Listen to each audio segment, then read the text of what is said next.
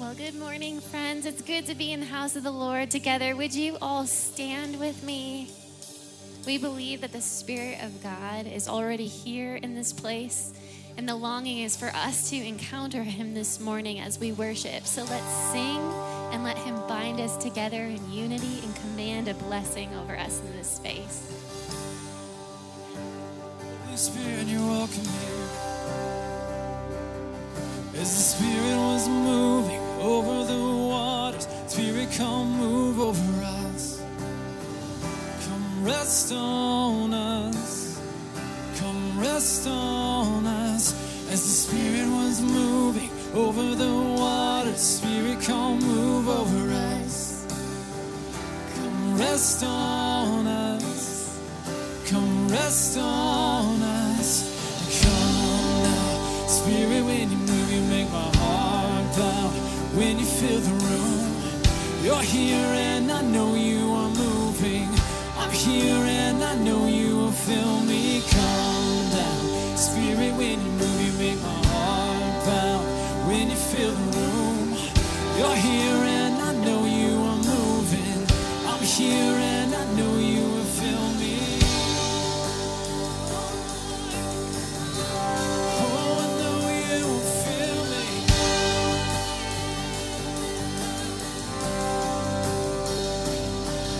As the Spirit was moving over the water, Spirit, come move over us. Come rest on us. Come rest on us. As the Spirit was moving over the water, Spirit, come move over us. Come rest on us. Come rest on us. And fire and wind come to it again. Open up the gates, let heaven on in. Come rest on us. Come rest on us. And fire and wind come to it again. Open up the gates, let heaven on in. Come rest on us. Oh, come rest on us. Come down, Spirit, when you move, you make my heart pound. When you fill the room, you're here and I know you are moving. I'm here and I know you will fill me. Come down, Spirit, when you move, you make my heart pound. When you fill the room, you're here and I know you are moving. I'm here and I know you will fill me.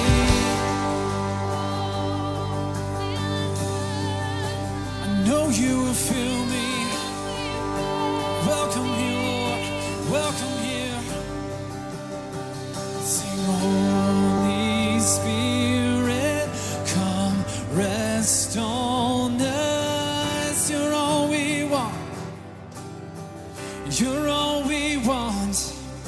And Holy Spirit, come rest on us. You're all we want. You're all we want. We sing, Holy Spirit, come rest on us. You're all we want. You're all we want. Holy Spirit, come rest on us. You're all we want. Oh, you're all we want. You're all we want. Come, Holy Spirit.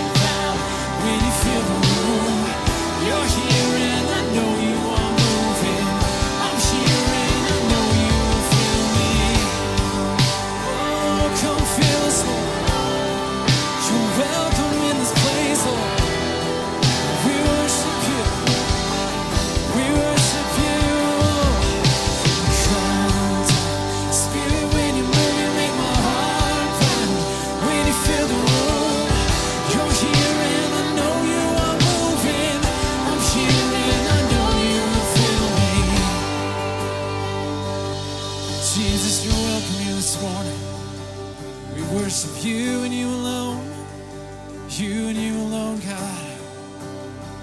Come rest on us.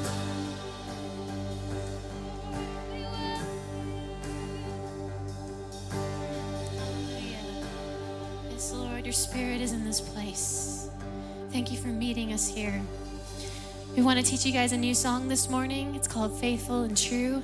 It's going to be on the New Life Worship album, which is going to be live recorded next First Wednesday service, October 4th. All 8 of our New Life congregations under one roof recording this album together. We would love for all of you to be there, but we're going to want to sing a couple songs leading up to it to get you guys introduced to the songs that are going to be on that album. And so we want to teach it to you this morning. It's just about the faithfulness of God. He's the same through all generations. So let's sing this and be reminded of who he is this morning. Ooh, you're faithful, God. Yes, Lord. We have this confidence.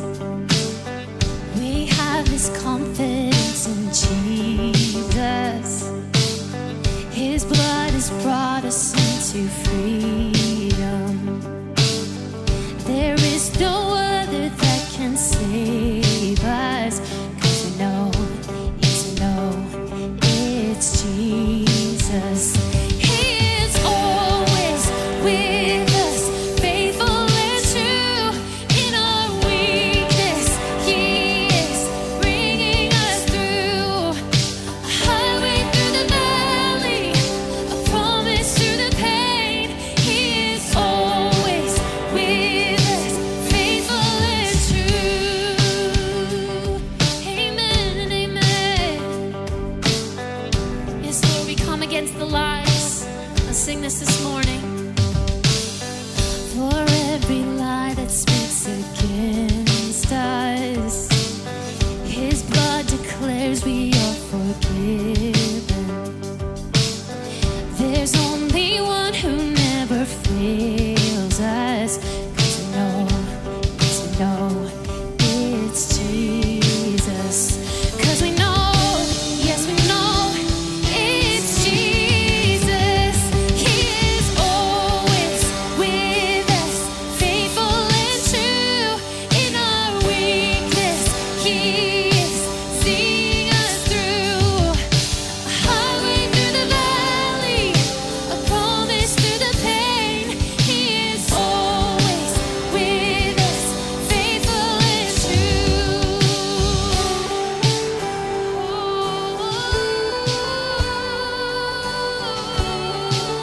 We declare your love in this place, God. What could come against the love of Jesus? Who would dare stand in his way?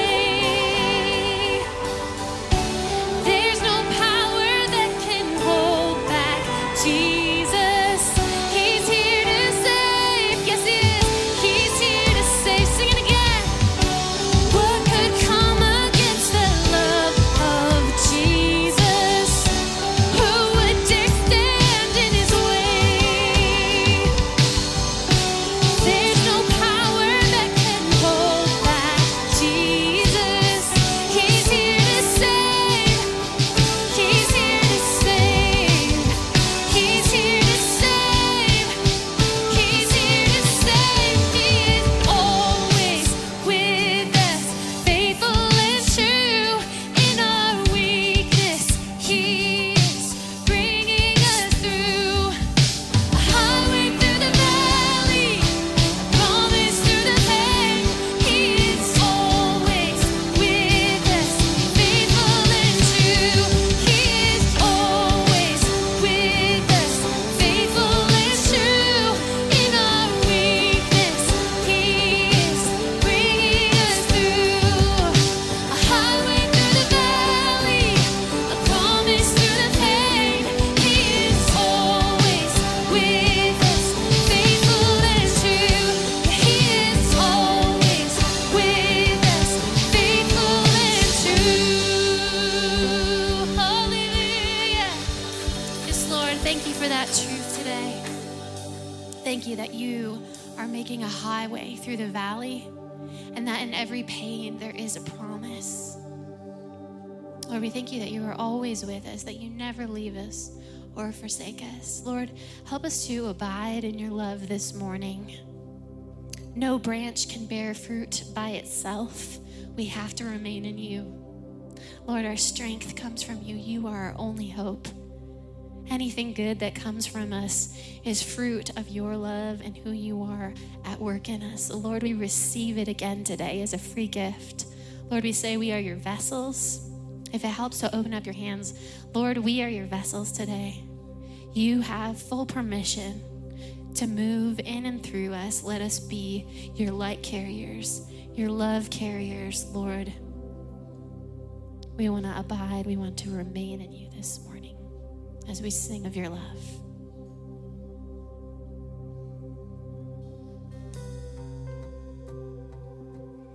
We love you, Jesus. Help us to remain in you, God.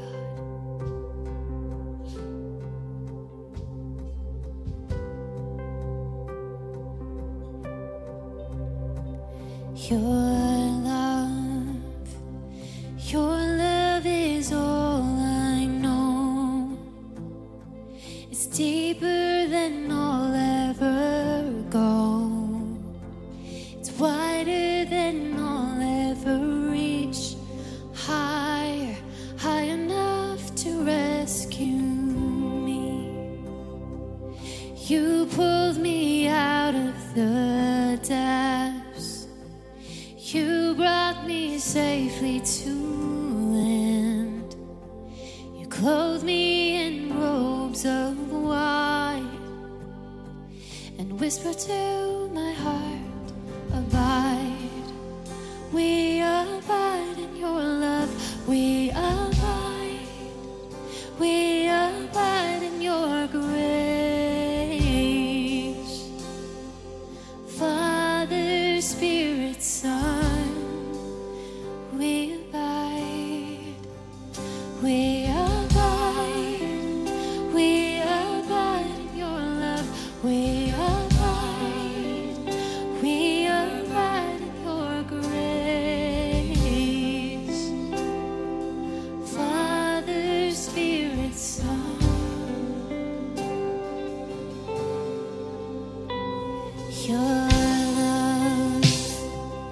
Your love is all I know. It's deeper than I'll ever go. It's wider than I'll ever reach. Higher, high enough to rescue me. You pulled me out of the depths. You brought me safely to land. You clothed me in robes of white and whispered to my heart, abide. We abide in your love. We abide. We abide in your grace. Father, Spirit, Son, we remain in you, God. We abide. We abide in your love. We abide. We abide in your grace. Father, Spirit, Son.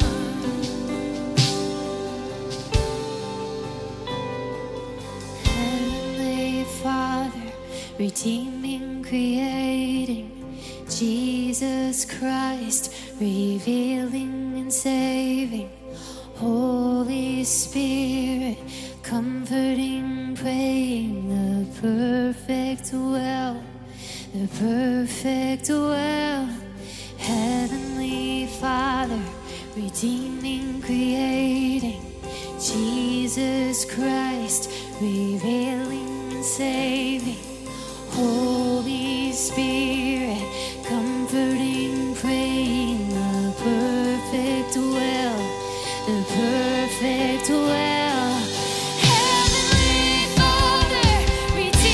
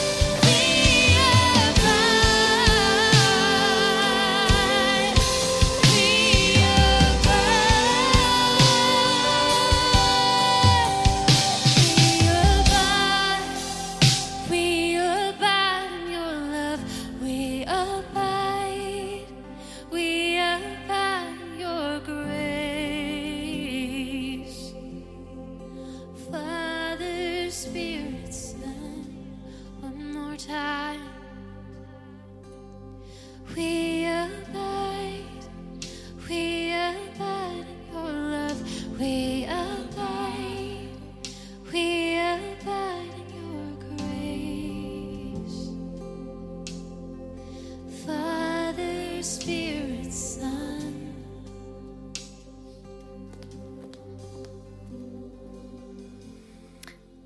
Father God, what an amazing thing that you invite us to abide in your presence, that everywhere we go, there you are, that we can't run far enough or fast enough to escape your love, your grace, and your mercy.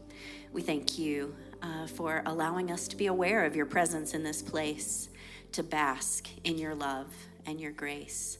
We just ask that your will would be done today in our lives, in our church, in our work, in our ministry, in our families, in this city, that your will would be done and your kingdom come.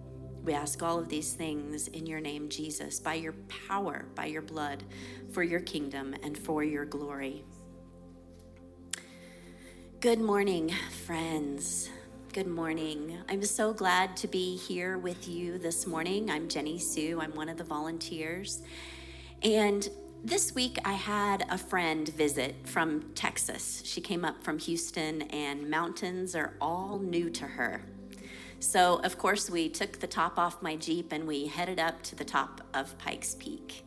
And she was just struck with awe and wonder. The day was beautiful. The weather was glorious until we got about a mile from the peak.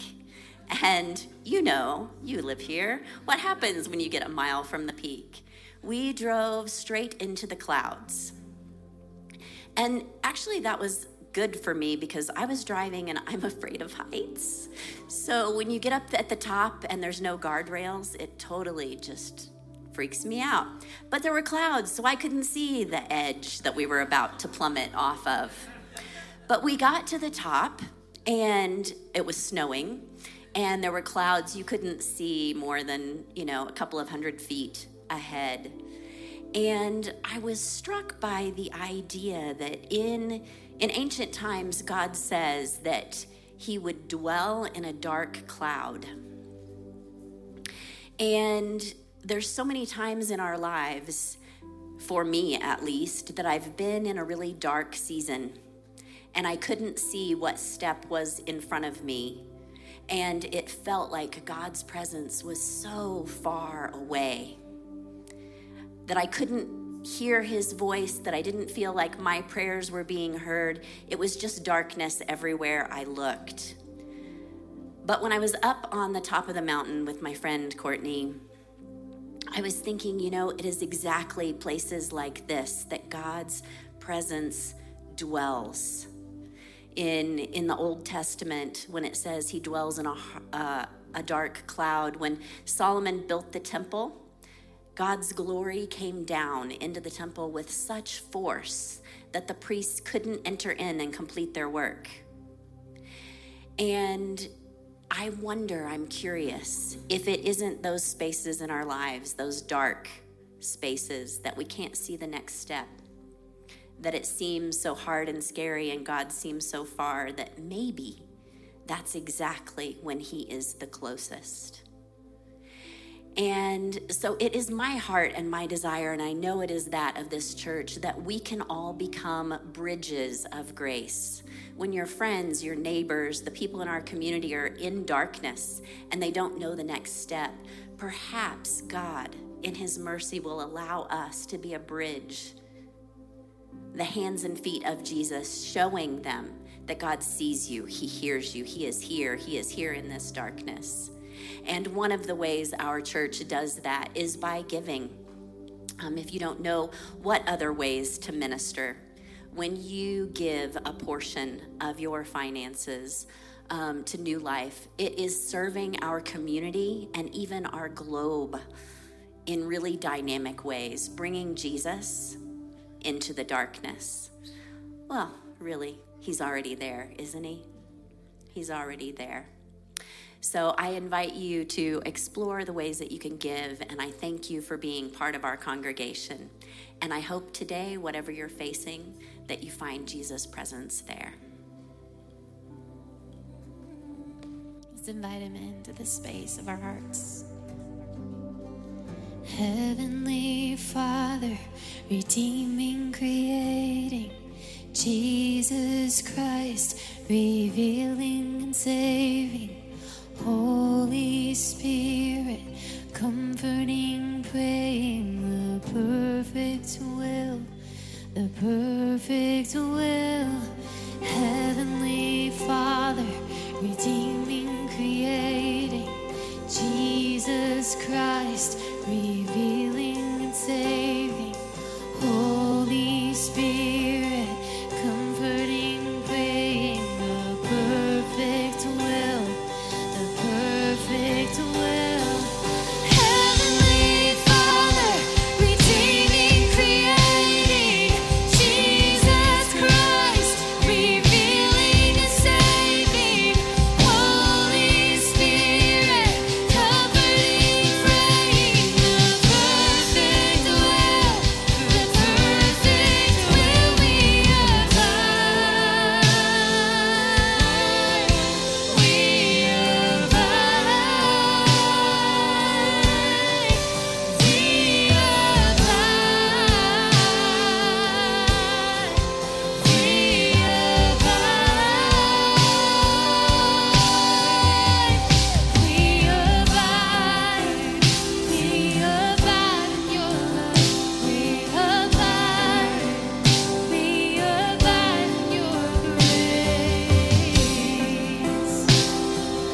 Father, Spirit, Son, help us carry your light, Jesus. We abide in your love. We abide in your grace. Father, Spirit, Son.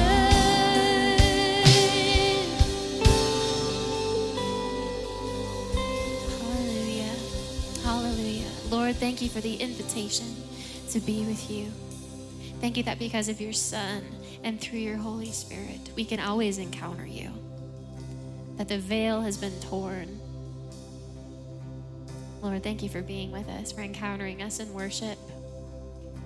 Prepare our hearts for what you want us to hear today. Give us eyes to see and ears to hear what you're saying, what you're doing in this room. We welcome you. We love you. It's in Jesus' name we pray. Amen. Amen. Well, welcome. Thank you so much for worshiping with us. We're going to continue our worship in just a minute, but we're going to dismiss the kids to go to their classes. The rest of you turn and greet one another. We'll be right back up here with the word in just a moment. Thank you.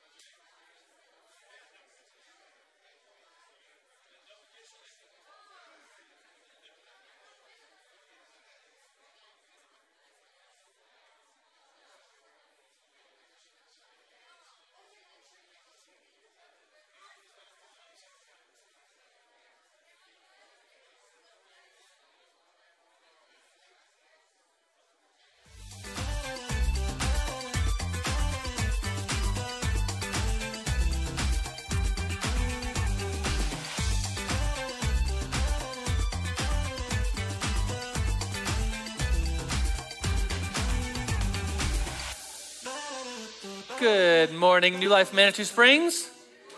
Good morning. Good to see all of you. I see some new faces. Thanks for coming to Manitou, checking it out. We got Ron Duncan. He's here. Good to see you, Ron. Britt is here with a boot cast. You know, this building isn't the easiest building to get in and out of, but we have some people that are dedicated to be here. So thanks for being here. Missionary from Myanmar, Mr. Calm, is here. You'll have to meet him.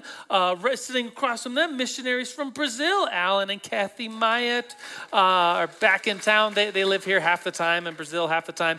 Anyways, just wanted to greet you. Thank you for being here. If you want to get started turning into Scripture, you can turn to 1 Kings chapter 8.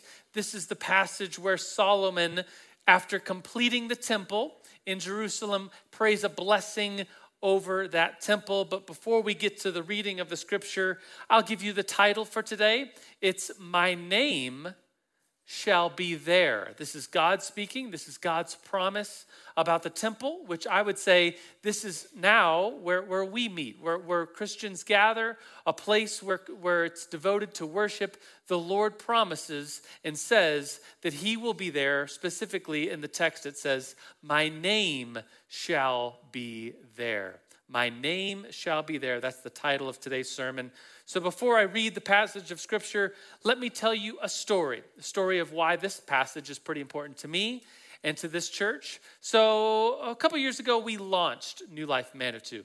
New Life Church is 8 congregations, 6 locations, speaking 3 different languages.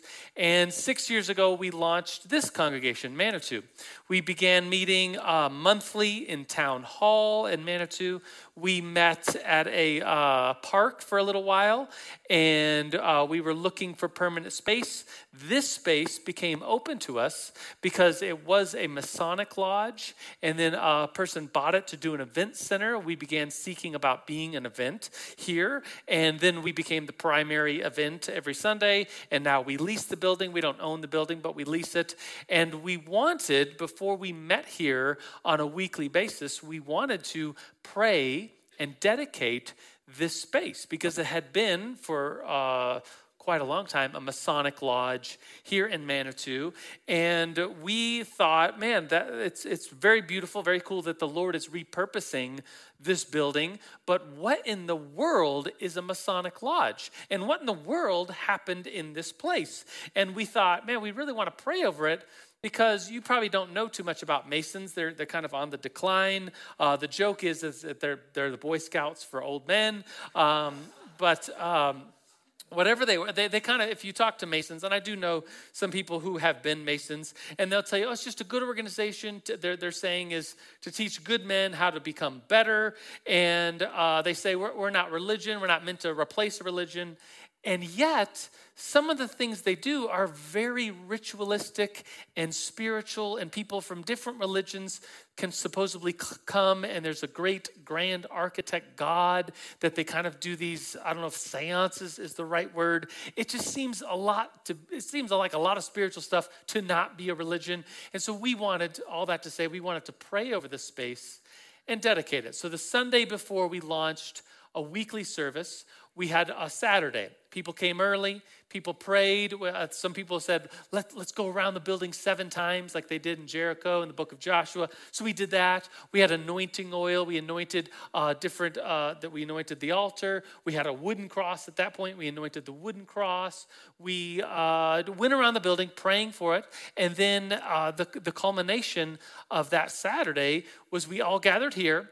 And I read the passage, at least a part. I read that day, the whole passage. Today I'm just going to read a part of where Solomon prays a prayer of dedication over the space. And so would you stand with me? We're about to read this passage. Solomon is referring to himself, so be aware as we're reading. Solomon refers to himself as the Lord's servant. So he's kind of referring to himself in third person. Here's what it says. 1 Kings chapter 8, verse 28. Solomon is praying over the now completed temple that took about 7 years to complete. And here he prays, "Yet give attention to your servant's prayer." He's referring to himself and his prayer right now. And his plea for mercy. "Lord my God." So he's praying, listen to what I have to say. And then he says it. Hear the cry and the prayer that your servant is praying in your presence this day. May your eyes be open towards this temple night and day, the place where you said, and then here's the title of today's sermon, the place where you said, God promised this, my name shall be there. So that you will hear the prayer of your servant, praise towards this place. Hear the supplication of your servant and of your people Israel when they pray towards this place. Hear from heaven, your dwelling place, and when you hear, forgive. This is the word of the Lord. Thanks be to God. Lord, we pray to you now. We say that you are in our midst. Lord, we say that we take on this promise as the people of God gathered here in this holy place. And we declare and we thank you, Lord, that you are here. Your name is in this place. You promised us, you, Jesus, you said that whenever 2 or 3 or more are gathered in your name, your presence is there. You'll be with us. And Lord, we seek your presence. We welcome your presence here in this holy place. In the name of the Father and the Son and the Holy Spirit and all God's people at New Life Manitou Springs shouted, Amen, amen. You may be seated.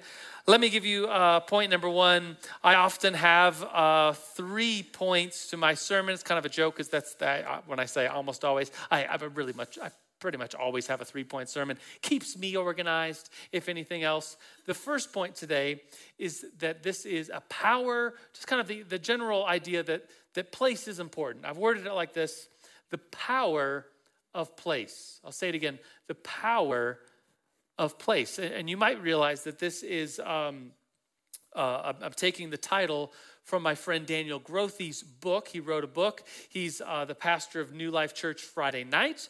And 2 years ago, he wrote a book called The Power of Place. The subtitle is Choosing Stability in a Rootless Age. And the whole book is about how we should be planted where we are and grow roots where we are. We live in a world where the grass is always greener, where people are always moving around. But as you move, when you get there, when you are in a place, draw your root. Even if you know you're only going to be there so long, put your roots down. Let the Lord work in you and through you. And he has a lot to say about the power of place in worship, the power of the church, the power of the weekly gathering, the power of the place that it is that you come and worship the Lord. So the power of place is this first point. And I want to, for the next maybe 5 minutes, preach to you. Are you okay if I preach to you? And some of you are like, what do you mean by that? What do you mean? You're already preaching. You preach every week. What do you mean you're about to preach? What does that mean? Well, I want to challenge you. And I want to, so some of you are like, wait, whoa, what do you mean? Challenge us? I want to challenge you. I want to turn our attention away from this cultural idea that I'm sure has penetrated the church. I'm sure it has penetrated many of us because it's penetrated me. And it's this idea and this concept that church really isn't that important. The place of church, the gathering of church, that it isn't that important. And I want to preach to you. Can somebody say amen? I want to preach to you about the power of church for just a minute. And the opposite of that idea goes something like this. Because when I was in college, I lived in Utah, and they have mountains that were 20 minutes away, and a ski resort that was about 20 minutes away. So I spent a lot of time skiing through my college years in Ogden, Utah, at this wonderful resort called Snow Basin. And they would get like these lake effect winds off the Salt Lake, and it would be this really powdery snow. Some of you know what I'm talking about. I'm not speaking bad about Colorado snow and skiing, but I will say that the skiing and the snow in Utah was quite nice. So I would go skiing on Sunday mornings, and I'd be skiing down, come to a stop, be breathing hard because we're at 10,000 feet. And then I would look out, and the clouds would be below. There would be a parting of the clouds. You could see the lake. You could see trees, mountains popping up everywhere. And I would usually think of something to say along the lines of, now this is my church. I would think that. I would say that this is what I do on Sundays. I go ski, and isn't it great to be in the wild, and isn't it great to be in God's creation? I would think that, and I would say that to myself, like, this is my church. And what I want to preach against right now is that attitude. And why I want to preach against that is because, well, I was much younger, and I had this like me-centric, and we all do. We have like the me time. I don't even like that phrase, but you know what I mean, right? And for you, it might not be skiing. Some of you are like, well, I don't even go skiing, so you're not preaching against me. Well, I'm preaching a message that the attitude of, and maybe it's hiking for you, maybe it's golf for you, maybe it's we know of people, maybe you're looking at each other like I just said this the other day about something that I enjoy doing and how I get so much out of it, and it's a holy thing. Maybe it's getting your nails done or going to the spa or just whatever your me time is. I think in our culture we could say, well, that getting my me time is kind of like my church. People say that. I've said that. I'm preaching against this attitude that is so prevalent today that it's just ingrained into us that whatever we do for ourselves is healthy and holy and good, and we could just call that our church. Let me give you a definition for church. I'm going to get into 2 Greek words. I'll just mention them, and then I'll get beyond the Greek words because I don't want to get down in the mud and the weeds of these Greek words. But this will be, since I'm bringing up Greek words, this will be a nerd alert. If you know what to do, this is a nerd alert. All right. Ecclesia and koinonia. In the Greek New Testament, there's 2 concepts that go hand in hand with what the church really is. Ecclesia is the gathering together, the holy gathering of the saints, the Christians, the believers, the followers of Christ, gathering together to worship, to go before the Lord, to lay our lives down before him, the gathering together. That's ecclesia. The other word is koinonia. You probably know what that word means. Koinonia is fellowship. It's with the not just the gathering together, but the deep community that we have with one another. I think of like last week, the men's group went to the mountains. We had a camping weekend. We came back. We had church here. And after church, men were just talking about the retreat. They're talking about their lives. They're praying over one another. It was absolutely wonderful. You just think, oh, okay, that's what community looks like. That's what fellowship looks like, and it's wonderful. So you have the 2, ecclesia, the gathering together, the looking at the Word of God, the preaching of the Word of God, the singing songs, the worshiping the Lord. That's ecclesia. And you also have the community, the fellowship, the knowing one another, the living life outside of these walls with each other. That's what the church is, ecclesia and koinonia. And what I'm preaching against is I want to preach it pretty strong, the very selfish idea that we come to church just for like the me and God. Like I'm going to just, it's all about me and God. It's all about the me time. And I'm preaching against that because church should be the gathering together and the self-sacrifice, that we're not coming here for ourselves.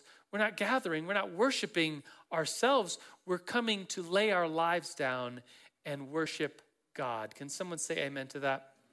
And you might be like, man, Joe's fired up today. I am a little fired up today.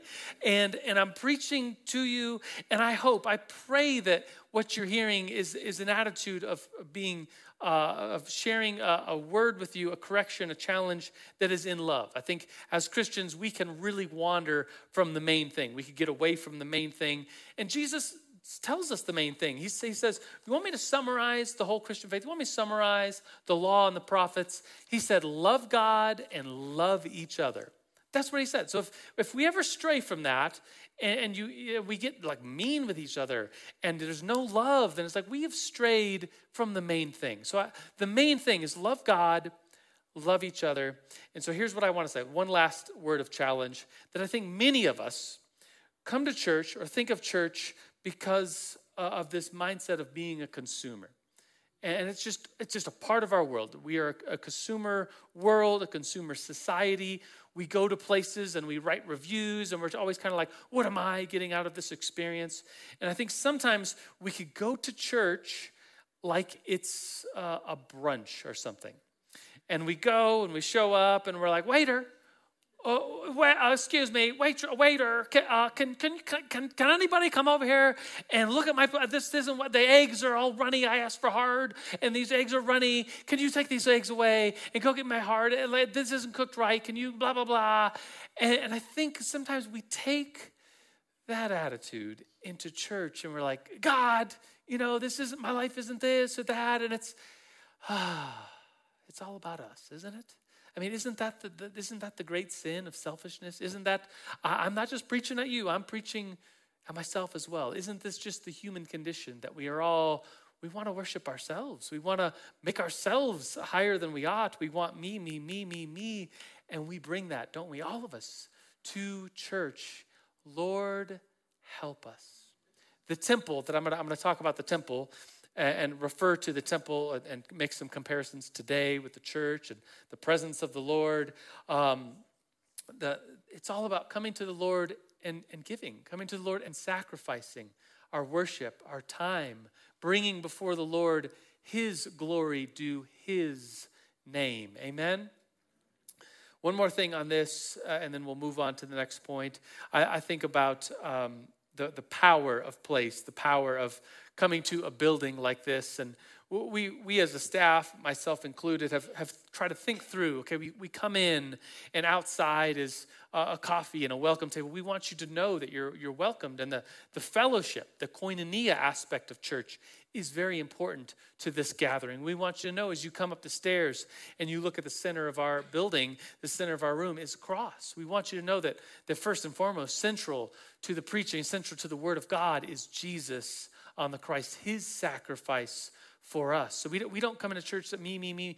We come into church open hands, ready to receive and ready to give to the Lord of ourselves when we come into this place. We have candles. We representative of that Jesus is the light of the world. We have the elements of communion, the bread and the cup up here, remembering the mystery that Christ's body and blood was broken and shed for us. This space, there is power here. The presence of the Lord is here. And what I want to do is now compare the Old Testament temple with today and really what the Old Testament temple sought to do. So this is now point number 2. Point number 2 is what the temple seeks to do. The temple is where Eden is reversed. What do I mean by that? Well, the temple, and I would say this place, one of the ways we could think about it is that what we're trying to do in church is to reverse Eden. I'll need to explain that. Some of you are like, what in the world does he mean by that? The temple is where Eden is reversed. So what happens at Eden? Do you know the story of Genesis? God creates, the sun, the moon, the stars, plants. He creates some people, humanity. Whether this is a metaphor or literal, what we believe and hope is that there was this place. Humanity was created in the presence of God, where it was all perfect, and people walked with God and talked with God. Adam and Eve, in the cool of the day, spent time with God Himself, talking with Him, and it was all perfect. There was no sin. There was no death, and it was just wonderful. And God said, hey, this is all great, but I'm going to give you free will, and there's going to be a tree, and you could do anything you want. You could eat from any other tree, just don't eat from this one. Just don't eat this one. Don't touch this one. Don't look at it, just this one. And there's something about free will where it really shows that we love the Lord. If we're forced to love the Lord, where is the love in that? And free will, there's a lot of theology and philosophical conversations surrounding the free will question. But God just says, don't eat from this tree. And what do? It's like who knows how long? Was it 10 minutes? Was it a lifetime? I don't know. Adam and Eve, what do? Yeah, they go over and they eat from the tree. I always picture an apple. I don't know why. Maybe because that's what's in paintings. They take from the tree, they eat of the fruit, and then what do? They're like little toddlers. They run and they hide, like behind the couch.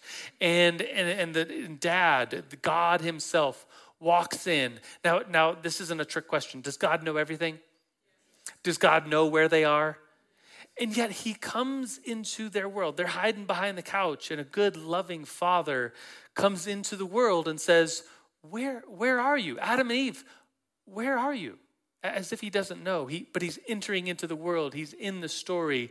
He's showing his love. And Adam and Eve, they pop out, and there's shame, and there's disappointment, and there's sin. And the Lord it says he clothes them. And so to clothe them in animal skins, you have to kill the animal. An animal was killed, a sacrifice was made, their shame is covered. And then they in that conversation, they're still like walking away from the Lord because they have this chance, like they have this chance to say they're sorry and own up to it, but instead they point fingers at each other and say, the woman you put me here with, she gave me some of the fruit and I ate it. And they're still not taking responsibility. They're running away from the Lord, and the Lord runs after them even in this conversation. And then there's the sacrifice, and then there's the angel, cherubim, set up to protect the place that they were, and they can't go there anymore. And they continue to walk away from the Lord. And what's interesting is that the temple seeks to reverse all this. So let me try to explain. The Lord gives Moses what he wants the tabernacle to look like. The tabernacle was the semi-permanent place of worship. The temple will be the permanent place of worship built off of the tabernacle and what it looked like. And what you see is Eden reversed. So we have a picture, an artist's representation that we could put on the screen here of the temple. I realize it's pretty small for you to look at, but it'll give you the gist. It's kind of a cutaway so you could see inside. And what you see on the outside is, on this right-hand side, the fire. And so the temple, as you went to the temple to worship, you would bring something very costly to you, an animal, a cow, a goat, a lamb, a ram. Those things in the ancient world were very expensive. This was your livelihood, and you would bring it, and you would sacrifice its life and its worth to the Lord. You come to the Lord and sacrifice. And then on the fire, that sacrifice would be burnt up. It'd be gone. You brought to the Lord sacrifice. So thinking about like Eden being undone or Eden being reversed, well, like once again, the reminder of that sacrifice, that first sacrifice that covered the shame of Adam and Eve. A sacrifice is made to cover our own sin and shame so that we can go into the temple. We can go eventually to the Holy of Holies. So as you enter the temple, there's a basin of water there. There's also a basin, several basins here. That's for washing, getting clean before the Lord, before entering his space. You would go into the temple, and I know you can't see this because it's a small image, but there's several lampstands to represent that God is the light of the world. There's a table in the middle. It has bread on it to remind people that God took care of the people in the desert, giving them manna. You know, Jesus says he's the light of the world. Jesus says he's the bread of life. And so we have these things in the temple to remind us that God is the one who is worshiped. He's the one that sustains us. He's the one that lights up the world. And so as you enter, there's the next room, the final room. It's a exact square. There's angels in there, cherubim, once again protecting the place of worship. So thinking about Eden being reversed, you're walking towards God instead of away from God. There's a sacrifice undoing what has been done. There's the going in instead of the going out.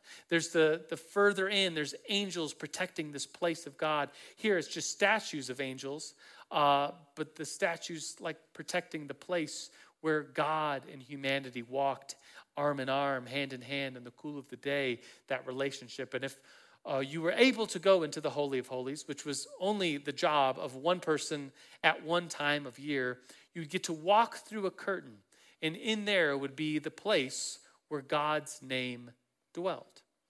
And we would say, as even Solomon says in this prayer, it's like, well, you know, this temple can't contain you.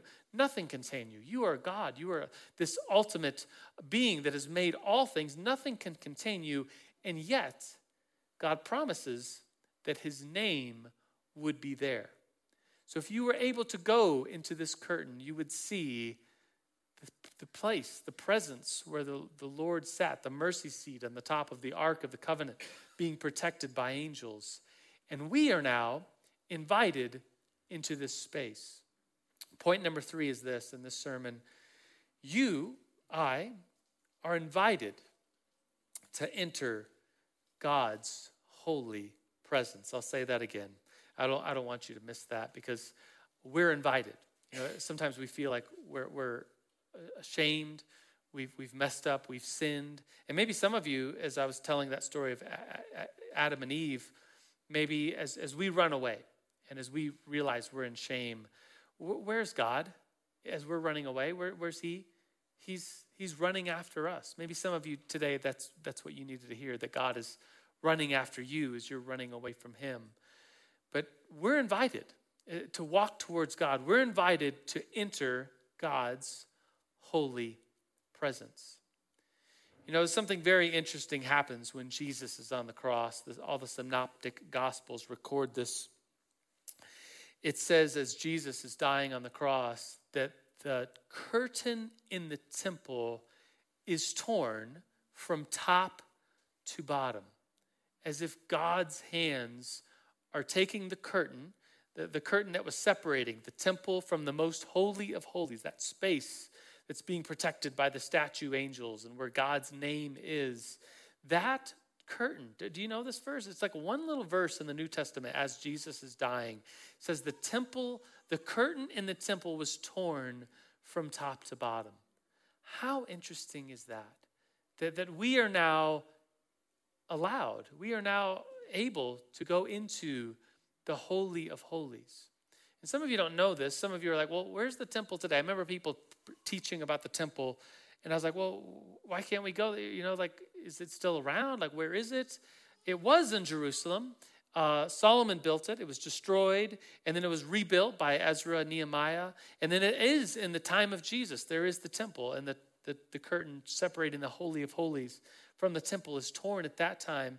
But then it's just within Jesus, the people who were living at Jesus' time, the temple is then destroyed again in 70 AD, and it has yet to be ever rebuilt again. It is now the place in which it was built. There's now a holy site of Islam. There was holy sites of Christianity. The temple has yet to be rebuilt. And so I often wonder, as a Jewish person, someone in a Jewish religion, like how do you, thinking about like the Holy of Holies and the sacrifice, how are your sins atoned for? How are you not looking forward to the Messiah? How do you not look back and not see that Jesus, God himself, was the ultimate sacrifice? And the temple the curtain was torn, allowing us to enter in. So I want to lead us through a prayer. I want us to imagine ourselves at this temple. Would you stand with me as if you're standing at the temple? The worship band, you can come forward. If you're serving communion, you can come forward as well. We're going to lead this prayer into a time of receiving communion.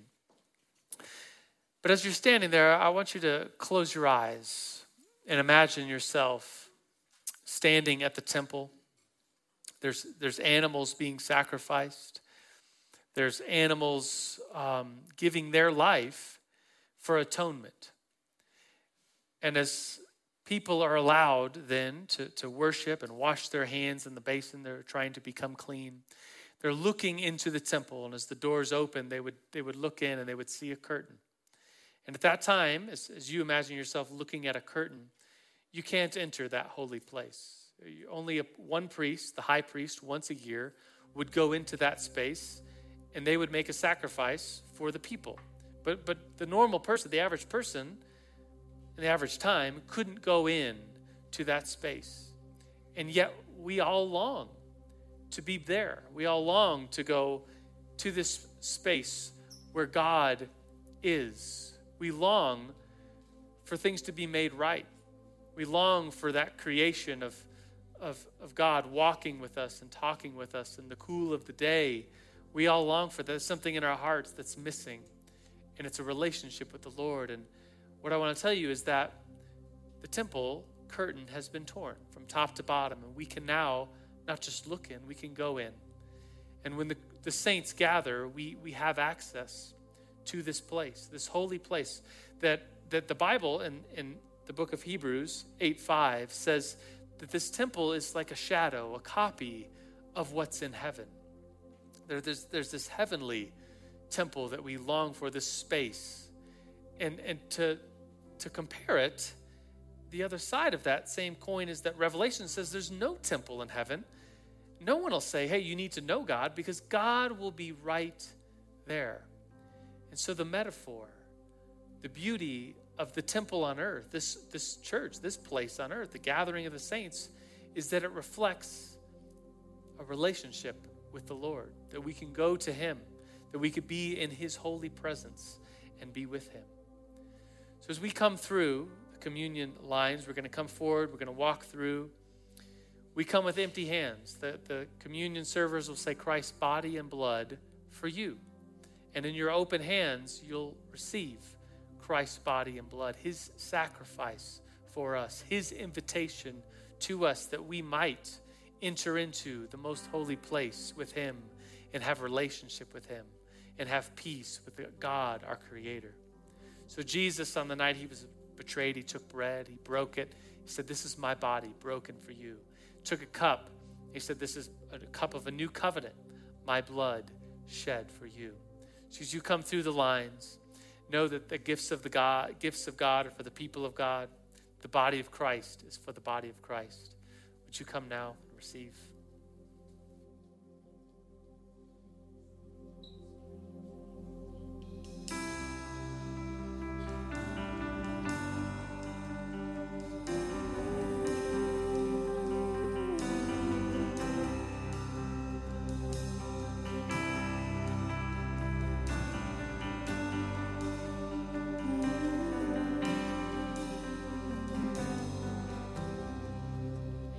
Christ alone, my hope is found. He is my light, my strength, my song.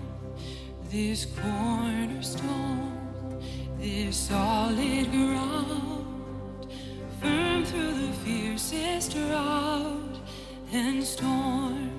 What heights of love, what depths of peace, when fears are stilled, when striving cease, my comforter, my all in all. Here in the love of Christ I stand.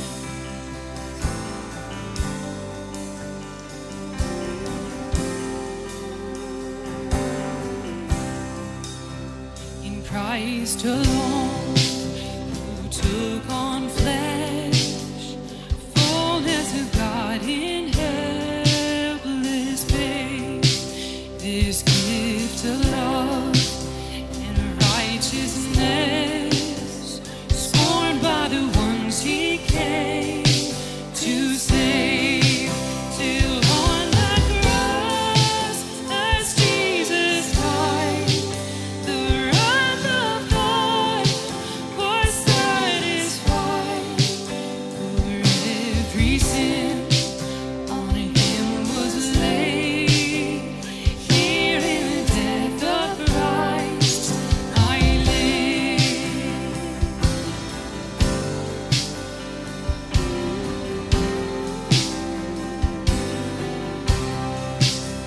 There in the ground his body lay, light of the world by darkness slain.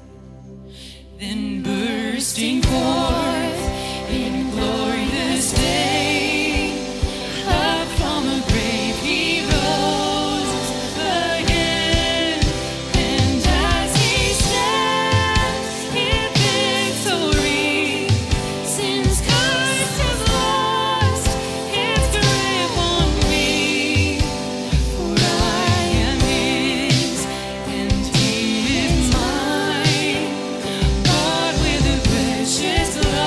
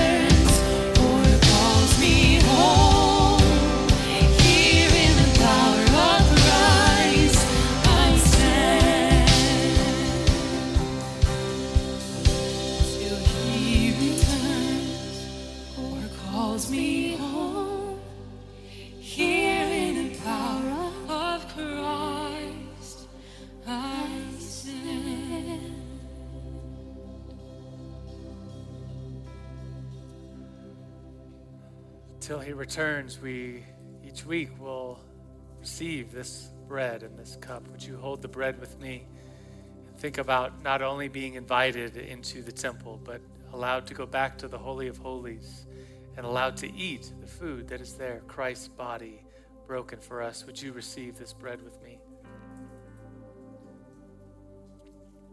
And here we lift the cup of a new covenant. Jesus says, it's God himself saying, this is my blood shed for you once and for all, the forgiveness of all your sins. We can receive this and know that we're forgiven. So would you lift this cup and drink it with me?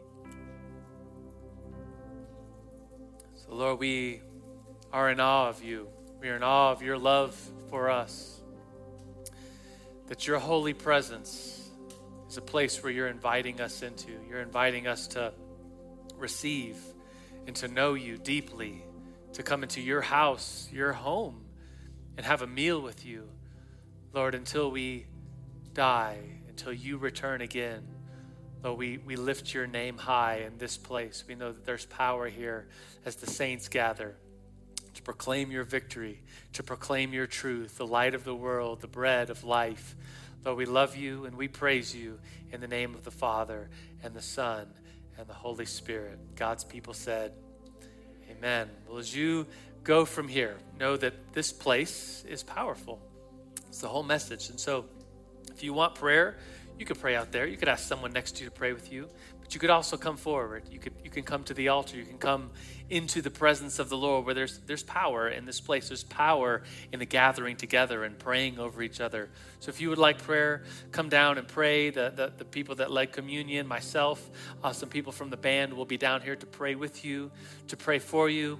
If you're new or newish, we have a welcome table outside, and it has a card. You can fill that out by paper, or on your chairs, you can do a QR code as well. I would love to put you on our email list. I could contact you personally if you would like. A lot of things happening around here as New Life Manitou. One of those things is that we're going to have a baptism service not too long from now, October 15th.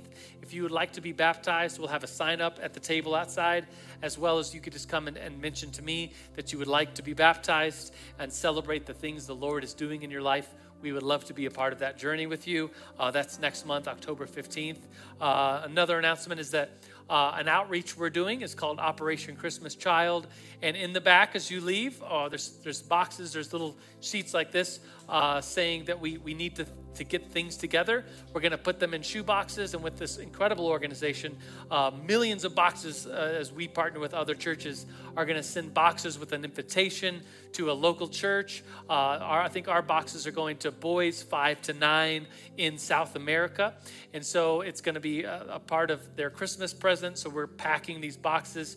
We need a whole bunch of things that are on the back of your sheet. We're going to be packing these things next week. They especially need toothbrushes and toys. The lady, Jenny, who's kind of overseeing this ministry, said that in a lot of places of the world, people have one toothbrush in their household and they share it. And so what a gift it would be to get a toothbrush of your own. That's like a very real need. And so bring toothbrushes, toys. There's a list of things on the back. Bring it next week. We're going to spend some time after church, maybe about an hour after church, packing these things together. Bring desserts to share if that's something you're interested in. And we will stay after church and pack these things so that we can send them all over the world, especially for boys 5 to 9 in South America. Your other announcement, one more announcement, is that women's group will be meeting right here this Thursday, 6:30. Let me pray a blessing over you. If you're comfortable opening up your hands, just that to receive a blessing, would you do that? Lord, I pray, may you bless and keep. May you make your face to shine upon us. Lord, would you lift your countenance upon us? Would you bring us your peace, your presence, your light, your bread inside of us, that we might go from this place and proclaim your truth, to proclaim your love. In the name of the Father and the Son and the Holy Spirit. Amen. Go in peace.